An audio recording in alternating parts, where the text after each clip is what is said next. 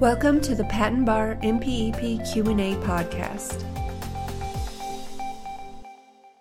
Today's question is as follows. What must a request for republication include?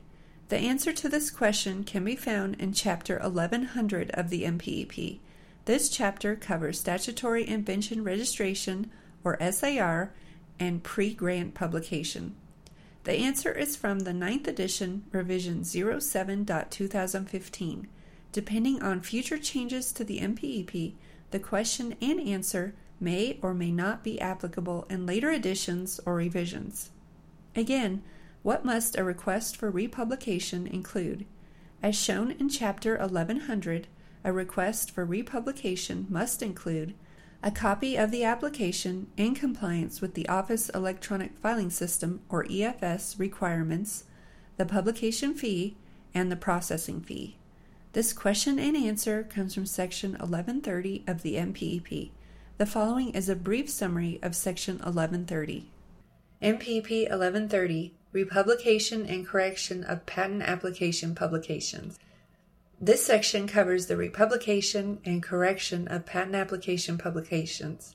If an applicant wishes to correct errors in a patent application publication or republish the application with an amended specification, including amended claims and/or replacement drawings, applicant may file a request for republication.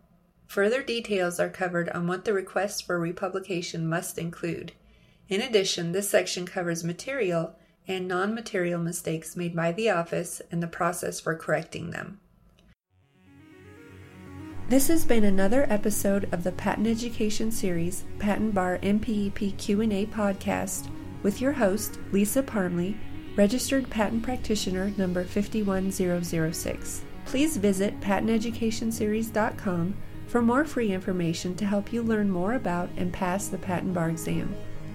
Thank you so much for being part of the Patent Education Series community and for being here today.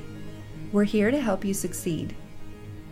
If you'd like to help the show, the best thing to do is to subscribe and share it with a friend. If you need anything or just want to touch base with us, please email us at info@patenteducationseries.com. We want to see you succeed and put the Patent Bar exam behind you.